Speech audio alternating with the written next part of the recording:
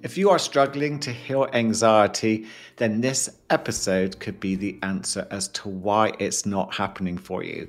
I have with me Russell Kennedy, aka the Anxiety MD, and author of the fantastic book Anxiety RX, who, through his own battle with anxiety, came to some startling conclusions as to why traditional approaches have got anxiety treatment all wrong and what you can begin to do about it. Welcome to the Mindset Change Podcast, and I'm Paul Shepherd, your host.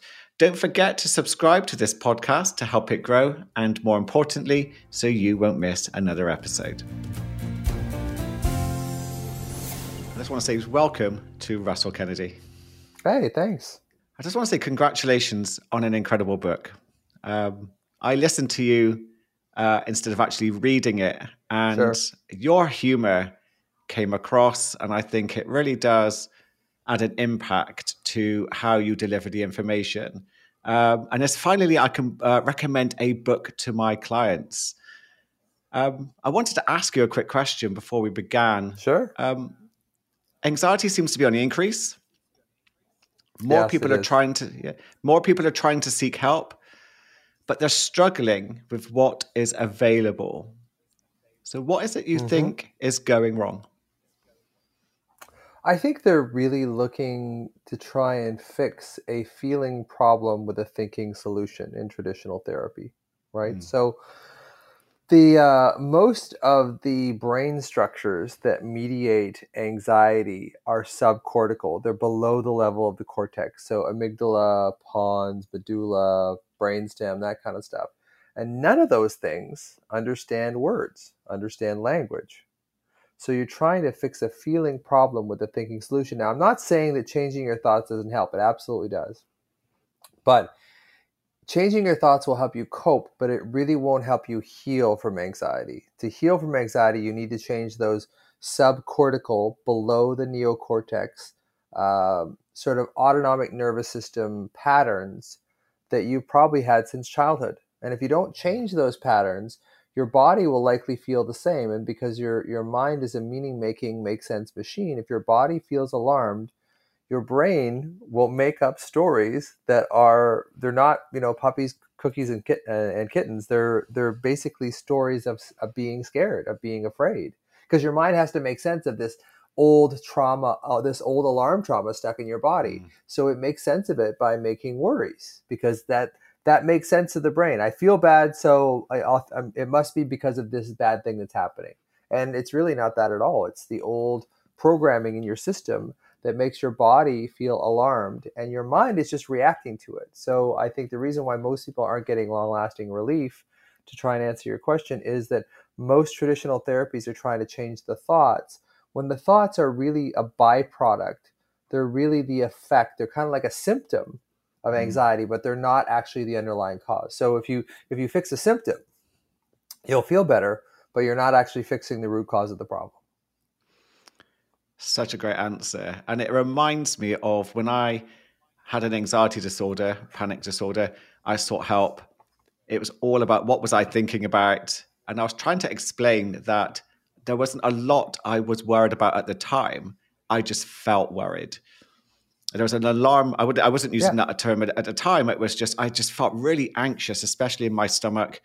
But they kept focusing back above the neck. What are you worried about? Trying to go through my past, which was helpful. But how did you come to this conclusion that the neck up, the thoughts process wasn't going to be that helpful? LSD. That's the short answer. I wasn't expecting that answer. I've got a degree in neuroscience. Yeah, I know. That's a big surprise. I was trained as a traditional medical doctor, for one. And then my background before my pre-med was in neuroscience, which I've continued on for many, many years. And so I had this very cognitive approach to anxiety. And it wasn't until in 2013, I ruptured my left Achilles tendon. I was out of medicine then because I was already burned out. And that was kind of the straw that broke the doctor's back. And I left and I kind of hit the wall. That was the lowest point in my life. And a friend of mine who is sort of a holistic He's an Ayurvedic doctor, like a doctor of ancient Indian Mm. medicine. So he took me on this LSD trip. I don't think LSD was part of Ayurvedic medicine, but anyway, he's an expert in plant medicine. So he took me on this trip on LSD because he knew how fractured I was. And on that, I was told, and I don't know where this comes from, but that my anxiety, what I was calling my anxiety, was really from this sense of alarm that was sitting in my solar plexus. And it was purple and it was sharp. It was about the size of my fist. It pressed into my back. It pressed up into my heart. This is what I saw on LSD. Mm. And then when I came out of it, like not in, like when I was on LSD, my whole mind was fractured. Nothing really came to me then. But on the way out, coming back into, the real world again, this is what I was shown. And then when I came out of that, it was like, oh, okay, well, what if anxiety in my mind is really just this state of alarm that's locked in my body? Because I grew up, my dad was schizophrenic and bipolar, so I grew up with a lot of chaos and a lot of trauma. And a lot of that was stuck in this area of my solar plexus. And that's what was feeding the alarm thoughts of my mind. So once I started getting into healing that part of my alarm. And here's one further: is I believe that alarm that's in my solar plexus is a representation of my younger self, my younger wounded Mhm. self, scared, watching my dad, collapse into mania or depression or whatever. So I can use that sensation of alarm as a conduit to contact that younger, scared child in me and bring them back into the present moment and show them that they aren't this helpless, powerless 12-year-old anymore. We're actually quite powerful now that we're 62 years old and, with writing books and all that kind of thing. So I'm bringing him along. So I think a lot of what we need to do to heal anxiety is to find it in ourselves as that sense of alarm, and realize that sense of alarm is our younger wounded self. Now, not everybody, but most Mm. people certainly everyone that I see as a client or my anxiety peeps has had some sort of childhood trauma. And we work through that by bringing them into connection with that sense of alarm and seeing that alarm as a gift, because it forms a conduit that you can actually use to find that younger self. Because a lot of people try and find their, I don't like the term inner child because it tends to sound very woo and put people off.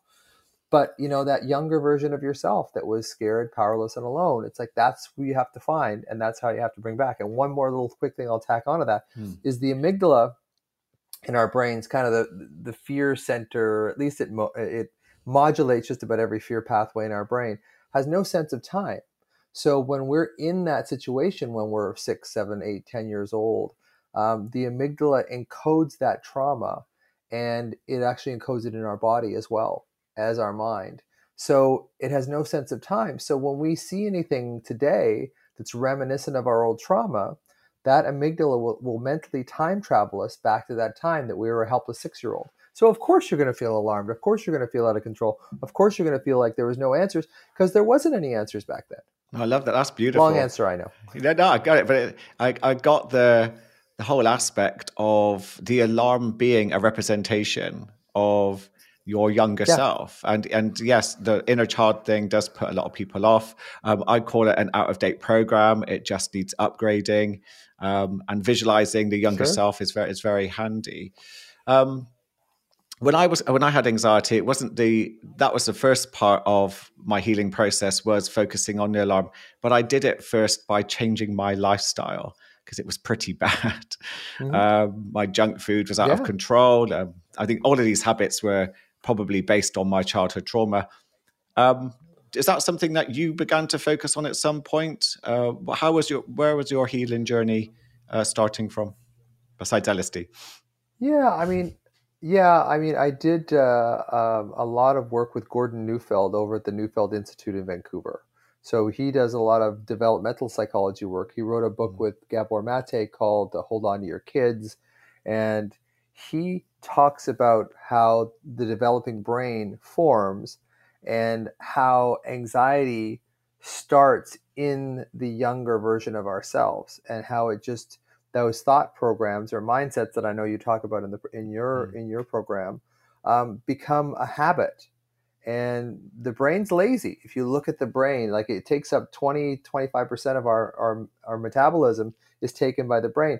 The brain is lazy. So it will try and cut corners any way it can. So if it has a steady program that it's relied on, even though that program is actually making you sick or ill, if it's relied on that program, it's gonna ride that till the wheels come off, especially if the child in you saw that as helpful. So with me, because I had a lot of chaos in my younger world, I created chaos in my adult, and Freud called that the repetition compulsion. Basically, you whatever the situations of your childhood was, you will unconsciously replicate that in your adulthood. So if you had an abusive alcoholic parent, you may pick an abusive alcoholic partner to marry. Like, I didn't do that, but it's just like there's something in us that replicates our childhood. So chaos was part of my childhood. So I replicated that chaos in adulthood. And yeah, I probably drank too much alcohol when I was younger and that kind of thing. Didn't take care of myself. So I think there is that part of anxiety where self-care is lacking, because I think part of us didn't get the care that we needed from our parents. So how are we supposed to carry that on for ourselves if we didn't actually get a template of how to look after yourself? I think that's such a great answer. I like that you're, and it is it is talked about quite a lot. We repeat our childhoods, and you see people who are just Totally. simply not used to looking after themselves, and not used to peace and calm and being happy. So they sabotage themselves, they sabotage their futures, because they want to go back to what was familiar to them as a child, and they repeat that within relationships. I think something that really stood out from your Yeah, and book. then Yeah, yeah. Sorry.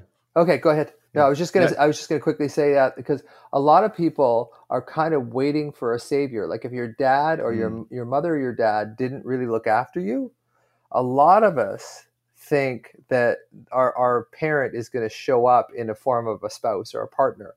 So I have this saying that says, no one's coming to save you. Nobody is coming to save you. Like, you're an adult now. No one's coming to save you. You have to do this for yourself. You have to start looking after yourself. And sometimes that really sharpens people up when they really realize, when they really come to the understanding that no one's coming to save them. There is that, I think, that unconscious drive in all of us as children to be looked after. And if we didn't get that, I think we always kind of look for it. But it's when we do that, we kind of offload the responsibility of looking after ourselves onto this magical other that's going to come along. And I see that with so many of my anxiety patients, that they're hoping that a relationship will come in and save them. And no one's coming to save you. You really have to do this for yourself. Yeah, I hear that quite a lot. I do future self coaching. As my mentor is Ben Hardy, and he, and just by doing that, you can hear people talk about how they can't even connect with their future self, or they Yeah. begin to think that there's a future version of them that will swoop in and save them at some point, but they're not going to do the work to get Okay. there. So, and that, so Right. that's, Yeah. it's absolutely, it's Yeah. fascinating. Yeah. It makes sense. Well, it really does. And that's Joe Dispenza talks a lot about that sort of, if you think it and you already mentally rehearse it in your mind, it's much more likely to happen because you're kind of overwriting those old, subconscious, unconscious, subcortical programs. I think, that I like what you're just saying about the overriding those programs. I think that will speak to a lot of people listening to this, is that just the ability to rewire the brain through neuroplasticity to address whatever it is that is out of date is absolutely doable. Because I think one of the things that anxiety does is it lies. and we fall for Yeah. its tricks, its sirens call. We fall for the myths of anxiety. Is there anything that you think that you fell for when it came to anxiety? I fell for the idea that it was never going to get better, for example. Is there anything that you fell for? Yeah, I think there was a bit of that with me for sure too. Like, this is always going to be, it's a life sentence, all that kind of thing. And a lot of people do feel that way. If you've been, anxious for 20 years, it's hard to believe that you're not going to be as you get older, So overwriting those programs, because the amygdala never forgets. Like, the amygdala never forgets anything that's ever hurt you or whatever. It's always encoded in there. But what you can do is you can start creating a program that goes over that old program, so that you follow that road instead of the automatic, groove in the snow of, following that same anxious program, because worry serves a purpose. Worry keeps us in our heads. As I was saying, the alarm that's in our bodies, the alarm stored down there, we don't want to go down there. We don't want to go down into our body. So what worry does is it keeps us in our heads. So we don't have to go down into our body and revisit that old pain. And believe me, as a medical doctor and a neuroscientist, when I start telling people that their alarm is stored in their body, I start having a little bit of a seizure, because it doesn't really make sense to me from a scientific point of view. But we're seeing more and more stuff in neuroscience now showing that the insula, particularly the anterior part of the insular cortex, part of the brain that sort of mediates the mind to the body and the body to the mind, is really implicated in feelings. And it's really implicated in a feeling-based representation of our thoughts, of our trauma. So, it's been shown that the anterior insula is involved in just about every emotion that we have. So, and people that have damage to the anterior insula lose their ability to feel. So it's really interesting to see what neuroscience is giving us these days. And can we get more into our body and out of our heads? And I think that's the way we overwrite these programs, is using our body, because I don't know. The evidence for rewriting programs strictly with mental thought is not good from what I've seen. So you really need a feeling-based process. And I know you do that in your meditations and that kind of thing. You really need this feeling-based process to open up that hypnagogic state, that kind of state between sleep and wake, that sweet spot of being suggestible. And that's where we can start changing those programs. So that's why people that go to therapy for 30 years, they're not a whole lot better, because you're not really getting at the underlying cause. You may feel better, you may have a connection with your therapist, which is great, but you're really not changing the underlying root cause of where your anxiety, or as alarm, as I like to call it, sits in your system. I remember sitting with a group of psychotherapists when I was in training in psychotherapy. And I said to them, do any of you do any somatic work with the body? Do any of you teach any lifestyle changes? If anyone's struggling with, alcohol or any other, habits which impact the nervous system? And there was silence. No, there was It's all about the neck up.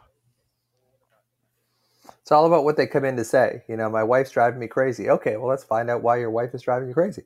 It's not it. It's not the fact that, your mother and father basically have the same characteristics of your wife, because that Freudian repetition compulsion made you pick this person that's similar to your parents, and she drives you crazy because your parents drove you crazy. It's like, one of my favorite sayings is when I say to people is like, they'll say, this is what's really bothered me. I had this issue at work. This person came up and disrespected me. And I said, okay, well, just like when? It's just like, get in that feeling, just like when. And then they'll say, oh, it's just like when I was in school and I didn't get picked for the team. I missed by one person. I didn't get picked for the team. It's like, it's always about something in the past. And people will say, I had this great childhood. And then I'll talk to them about it. And they'll say, oh yeah, my dad used to beat me, but my childhood was great. I was like, your dad used to beat you and your childhood was great. Because I think what happens when we're younger is, when we are experiencing physical, emotional, sexual abuse, whatever, that we deny it within ourselves. We deny its importance. So we start denying that importance when we're 4, 5, 6, 12 years old. So we've been doing it for so long. When we get to be adults, when someone asks you how your childhood was, because you denied the trauma for so long, you say it's great. But then when I go in and I find out that, so many people come in to me and say, oh, I've this horrible chronic anxiety, but my childhood was really good. 99% of those people, I will find a significant trauma that they've just buried, that they don't want to deal with. And that's the reason why they're not getting better, because they're not dealing with that underlying trauma. Yeah, I think I like what you're saying about about the romanticized version of their childhood. I say to people, they say to me, I don't think I should have anxiety. There's no reason why I should have it. And my answer is, but why wouldn't you have it? Let's explore that a little bit further, because your history is quite dark in places. And they'll just say, well, everyone's had that, haven't they? And they're like, no, they haven't. They really haven't. Yeah. And that could be a big wake up. Yeah, absolutely. I think something that stood out from your book that I really wanted to talk to you about was, so people often say, I'm feeling anxious. I can feel the Yeah. anxiety. And you say in your book, anxiety isn't a Yeah. feeling. And I loved that. That woke me Yeah. up to Yeah. have it Anxiety looking is at a it. But yeah, thinking. Yeah. tell Yeah. me more about Anxiety that. is a thinking. And yeah, the little example I draw about that is like when I was practicing medicine, say I had two 15-year-olds in two separate rooms, exam rooms, one's a male, one's a female. And I go in and I say, hey, Jessica, you might be pregnant. Well, Jessica's alarm system will go through the roof because she believes that thought that she's pregnant. Then I go in and say, hey, Jeff, you might be pregnant. And he just laughs. Like it doesn't change his body system at all. In fact, he may, get a little lighter because he's had a bit of a laugh. So anxiety is purely the way that I look at it, the way I break it down into its essence, is just anxious thoughts. It's just thoughts of fear, thoughts of, projected doom, impending doom, whatever. And if you don't believe those thoughts, it doesn't affect your body. Now, I always prefer people to use the term alarm because that's really what it is. So when you're out for lunch with a friend or whatever, and you're having a great time and you're making eye contact and that social engagement system is fired up and your eye contact and your tone of voice is up and your body language, you're connected, the anxiety drops because we don't, this social engagement system is connected. So we're connected to each other. But when we believe these negative thoughts and it affects our body, we start, this cascade where this alarm in our body aggravates the thoughts of our mind. And then if we think horrible thoughts, of course, the alarm's going to get worse, which of course is going to make the anxiety worse. And on top of that, when the alarm is up and we go into survival physiology, so we start secreting norepinephrine in the brain, we start secreting cortisol in the system from the adrenals, what happens is that we go into survival physiology, and that survival physiology actually shuts off the prefrontal cortex. So not only do we make up more worries when we're alarmed, but we paralyze the part of our brain that would say, this worry doesn't make a lot of sense. You don't have to believe this worry, right? So we get double whammied. So when we get alarmed, we start preferentially looking for threats because that's in our evolution. When we get alarmed, we look around like, what's threatening me? And if there isn't anything threatened, what we will do is we'll make up a worry, as I was saying before, because that makes sense of the alarm. And then we believe the alarm, which of course starts this whole cascade. So I believe to heal, we have to realize that anxiety is anxious thoughts and alarm is what hurts. Alarm is what's causing the pain. The alarm in your system, the alarm in your body, that's what's painful. The thoughts themselves aren't painful. But it's hard for people to understand that because what happens is, as human beings, we communicate with each other in language. Like we think with words. So we think that words are the be all and end all, but they're not. It's actually the feeling in the body. So you have to change the feeling. It's much more effective to change the feeling in the body to change the mind than it is to change the mind to try and alter the feeling in the body. So it's really about, I get people to say, I'm feeling alarmed, because that's what's happening. They're feeling alarmed. It's not they're feeling anxious. Anxiety has, as a word, has very little consciousness to it. The only thing I really like about the word anxiety, and this is from Michael Brown's book, the presence process. It's like if you rearrange the letters in anxiety, you get any exit, which I love. I read his book years ago, and I just love that anxiety. If you rearrange the letters, you get any exit. I love what you're saying. And I think something that stood out for me about the alarm in the body was I used to have this list of all the things I thought I had to work on mentally, because that was the sort of thoughts that were popping into my mind. What was a shock was as soon as my body began to calm down from being alarmed, the things I thought I'd have to deal with didn't seem to be a problem anymore. It was like reality began to shift quite quickly. Yeah, because you got your prefrontal cortex back. Once that cortisol drops, once the epinephrine drops, and you regain the function of your thinking brain, your neocortex, your thinking brain, you go, why was I so worried about that? Like that made no sense at all.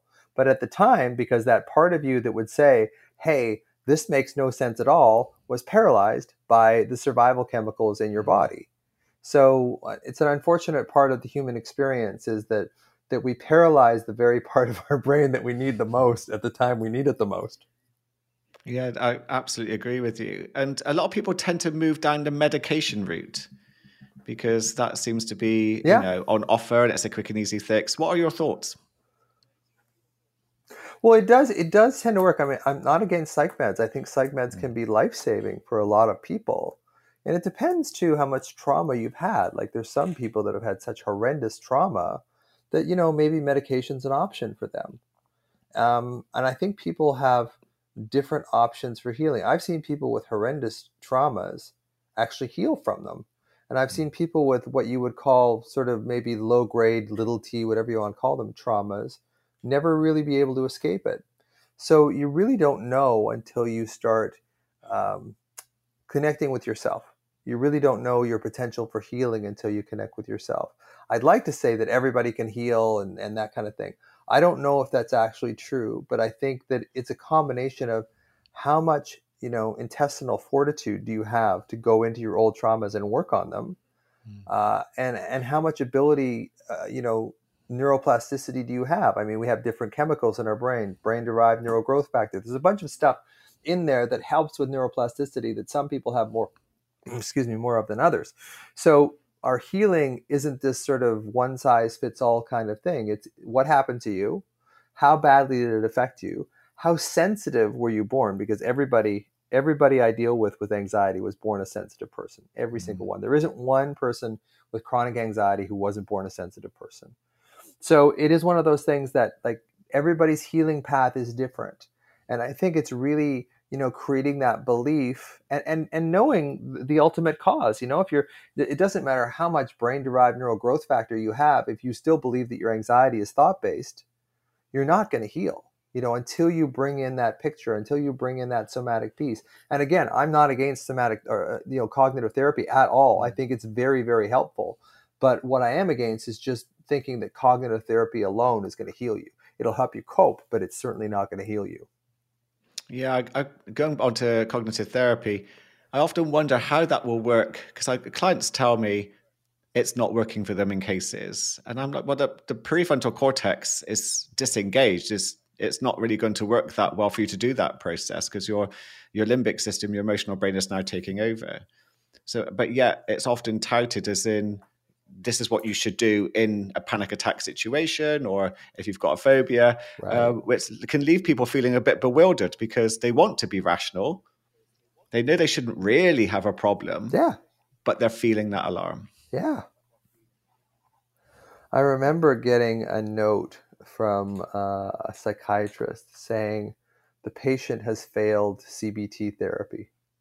Oh, And it's like, can I swear on this thing? yeah, of course you Can I can. swear Yeah. on your podcast? Yeah, you can. Like, what the fuck? The patient has failed? The patient has failed. Mm, Like, talk about a medical profession that villainizes people that don't get better because their own therapies aren't working, right? And I'm a medical doctor, so I have a right to yeah. kind of go in there and talk about medical doctors.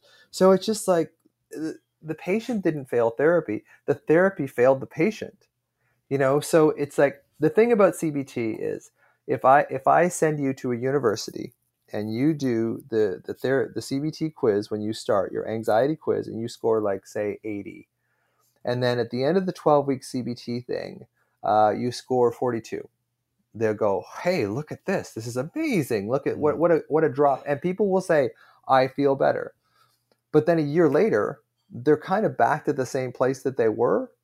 And on top of that, they go, I just spent $2,500 on this CBT program, and I'm worse than I was before I started, or I'm not any better.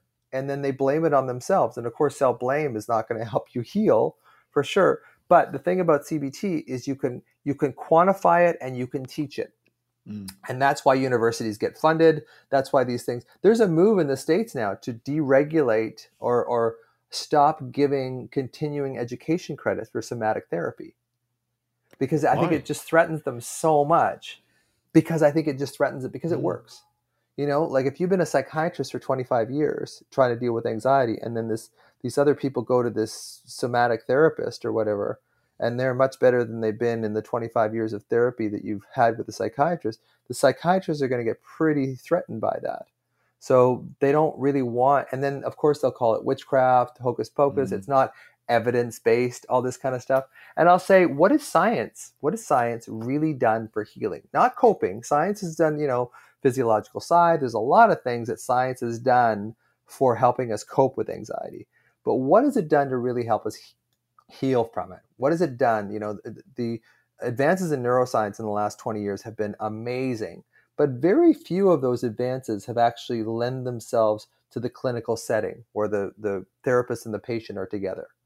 So, and even Joseph Ledoux, who's one of the heavyweights in the anatomy of anxiety, admits that as well. That we've made tremendous strides in neuroscience, but it doesn't really translate into benefits for patients directly. So this thing kind of gets me upset a little bit, because this whole lean on evidence-based science, it's like science doesn't heal you, right? You get healed by your relationship with your therapist, your expanding relationship in your home life with your partner, with your kids. That's what starts to heal you, because as you get more connected to other people, you become more connected to yourself. And it's the connection with yourself that heals you from anxiety, because anxiety ultimately is a split from you, your adult self, and your child self, and your mind and your body. There's a split there. And until you pull that split back together, you're not going to heal from anxiety. And so far, I haven't seen science really help us, connect with that younger version of ourselves.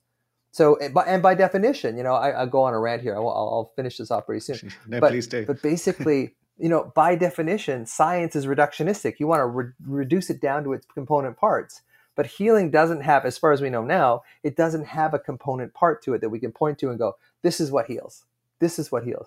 And ironically, what heals may be the opposite of science. It may be this more ephemeral, ethereal kind of sense of consciousness that science hasn't been able to touch.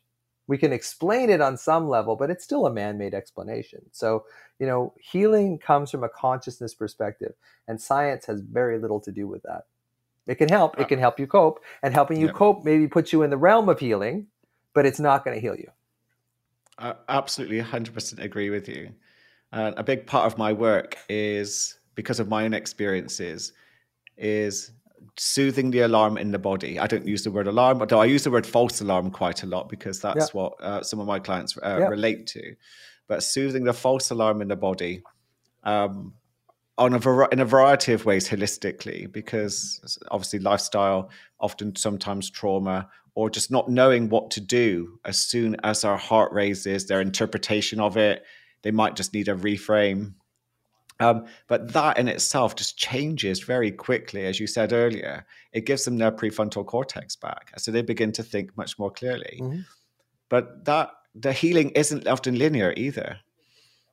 It's sometimes I don't think it's ever linear. No, it just because here's the thing about that is, a lot of people with anxiety don't feel safe feeling safe, because that was their childhood.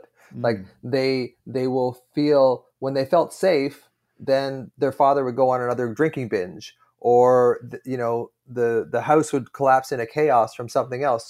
So there was always the other shoe was always going to drop. So there's this hypervigilance. So there is this insecurity with the feeling of safety. So as I start to help people feel safer, their anxiety or alarm actually gets worse, because it brings them back to this childhood place that they said, hey, it's not safe for me to feel safe right now, because I know, shit's going to go down in the hood again, because I'm swearing a lot today, but it's like, I'm passionate about this.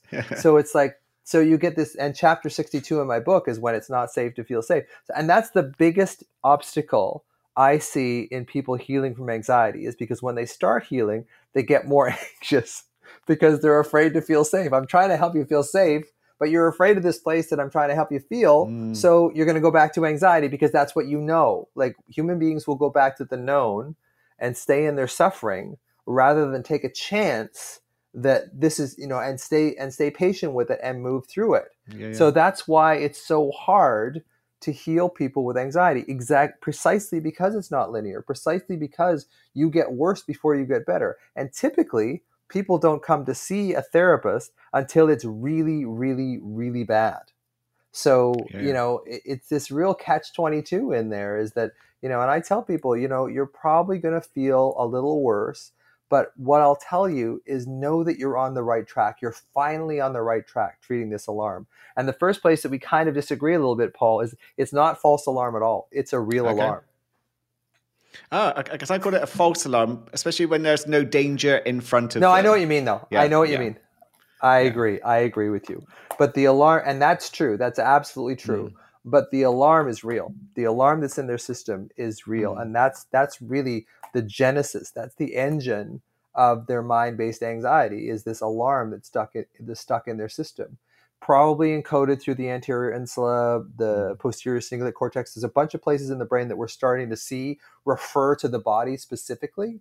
And I think healing of anxiety is really, in the next 10 years, is going to go towards psychedelics, and it's going to go really into somatic therapy, because one thing that anxiety does is it separates the mind from the body. So if your mind and body are separate, of course you're going to feel alarmed. Of course you're going to feel off center. So to heal that, we need to bring your mind and your body back together. And the thing about bringing your body back together is starting to feel all your sensations, really getting focused on hot and cold. I think the Wim Hof stuff, I think the ice bath, that activates subcortical, subthalamic pathways in our spinal cord that bring us into our body. And we're so afraid in anxiety of going into our body because that's where the pain is. Heat, sauna, bringing yourself into that, bringing yourself into taste. This is all mindfulness stuff. Like, all this stuff has been sort of developed peripherally, but it all makes perfect sense to me because it all runs through this same sort of pathway that gets you connected with your body. That's really where the healing is, because that's where all the subcortical pathways that house your anxiety and created your anxiety since you were a child. So we have to use those feeling-based modalities to change that structure in the brain and the body before we can heal. Otherwise, we're just sort of pushing a rock up a hill trying to think better. Yeah, no, I absolutely agree with that. I'm very interested in the psychedelics side of things. Kind of banned here in the UK. I think there may be places in the States where it's a bit more liberal. What are your experiences of psychedelics? It's starting to be. Yeah. It's getting easier. It's getting better. I don't recommend them. Yeah. You don't? I think that more is known about it. Can you hear me? Yeah. Yeah. I think more is getting known about it. So the more we know about it, the better it is. And if you look at the psychedelics, they're really kind of ephemeral, ethereal kind of practice. And again, that's kind of the opposite of science in a way. Excuse me. So the more we understand about the psychedelics, the more I think we're going to be able to use them in therapy. So here's the thing that I get criticized for a lot is they say, oh, you're recommending that we take psychedelics. It's like, no, I'm not actually. People with anxiety, I actually don't recommend they take psychedelics, because the thing about anxiety is it makes us always want to have control. And one thing about psychedelics is that it takes away all your sense of control. So microdosing psilocybin may be something that I think would be acceptable, but I really don't recommend doing psychedelics if you're anxious. I recommend doing 6 to 12 months of somatic therapy. If you're going to do psychedelics, do 6 to 12 months of somatic therapy first, so that you get into your body, you know what it feels like, you've got some sort of resilience, some sort of grounding. Because I'll tell you, those experiences with psychedelics were the most horrifying of my life. Like, take my worst panic attack, my very worst panic attack where I was convinced I was dying, and multiply that by 1,000, and you're still not going to get close to it. So it's okay. If you're going to do psychedelics, make sure it's supervised, make sure these people know what they're doing, that kind of thing.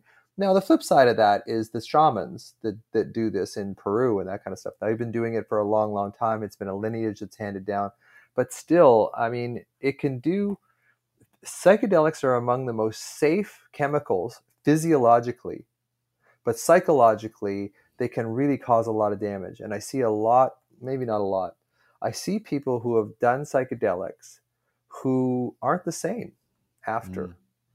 Because it is this incredibly intense experience, and it kind of lifts the veil on, what it's like to be a human being, what it's like to be alive. And some people have a really difficult time coming back to earth from that. I know it took me about 2 years to feel normal again after ayahuasca. So I think that the great thing about psychedelics is I think what it does is it paralyzes the ego. that overprotective ego that won't actually let you go back into your trauma. And that's what also prevents us from healing too.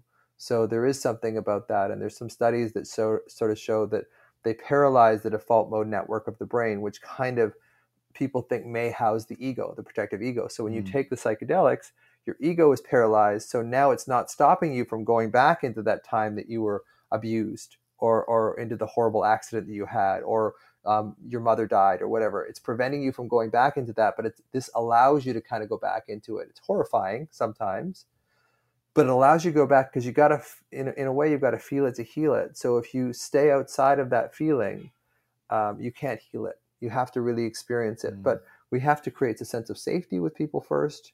Psychedelics are like hitting an ant with a sledgehammer. It's a pretty intense experience.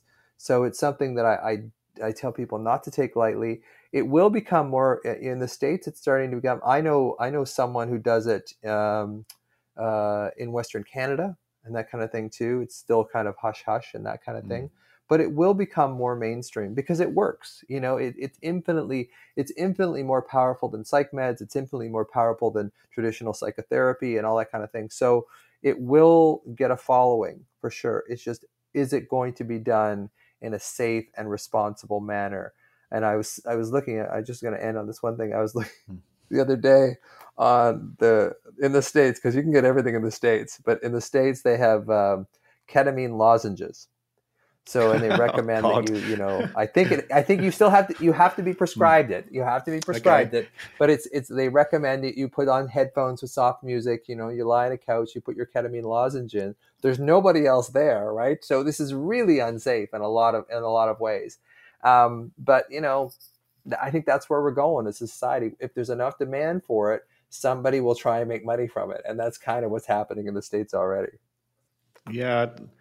I keep hearing people I know doing ayahuasca, and their experiences of it so far doesn't appeal to me in the slightest. I'm fascinated by it, but the description is quite graphic of what they go through with various buckets and things. You might know what I'm referring to, but I didn't throw up. I did ayahuasca twice. I didn't throw up, but many people do.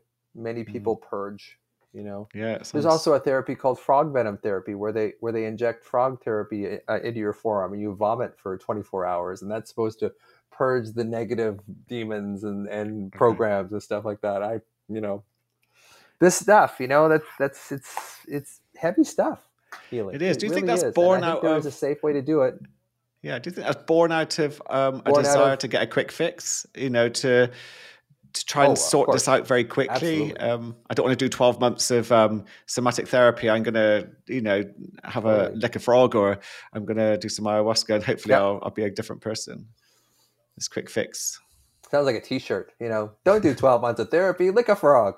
So I think we're definitely in a dopamine driven state right now. Human beings as general, human organisms, like we get so much immediate gratification. I mean, you go on your phone and you can visit 12 exotic locations within a minute. Like these are beautiful places in the world on Instagram, and you just flick through them. It's like, wow, this is Maldives. This is amazing, right? So we've trained our brains to be highly dopamine driven, and the serotonin aspect of it, the mindfulness, the contentment, the feeling happy with what you have, is leaving us. And we're getting more and more dopamine driven, and dopamine could be the molecule that kind of destroys us, and it's looking kind of that way. Hopefully we can pull it out of the nosedive, but we'll see what happens. Yeah, I think Anne Lembeck's book Dopamine Nation is a great resource for anyone who wants to have a little look at how they're spending their dopamine, and maybe to reassess how to spend it a little bit more wisely. But the dopamine will tell you not to do it that way too. There's another great book called The Molecule of More. That's another great book on dopamine for sure. What would you advise for someone who is listening to this? They're maybe struggling with anxiety. What would be the best course of action, the first step that they should take? First step is to buy my book. I'd agree. I think it's a great resource. First step is to get my book. No, I think it is. Now, the thing about the book is that it can be triggering, right? Like the first two sections, awareness of mind and awareness of body, can take you back into places that, weren't comfortable for you as a child. So sometimes what I get people to do is read section 3 first, because it tells you kind of what you do about these things.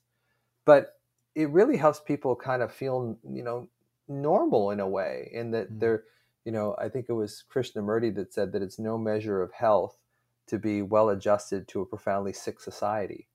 And I think that we're a profoundly sick society. So anxiety is just on the rise because we're not grounded anymore. We're not connected to each other anymore. COVID really, threw that in the toilet for sure. So there is this thing like, how can I be more connected to myself, and how can I be more connected to other people? So I think, doing meditations, like your meditations, like doing things that sort of stop that kind of compulsive dopamine drive. I've got to do more. I've got to do more. I don't want to be where I am right now, so I want to distract myself. Just being able to sit with our pain.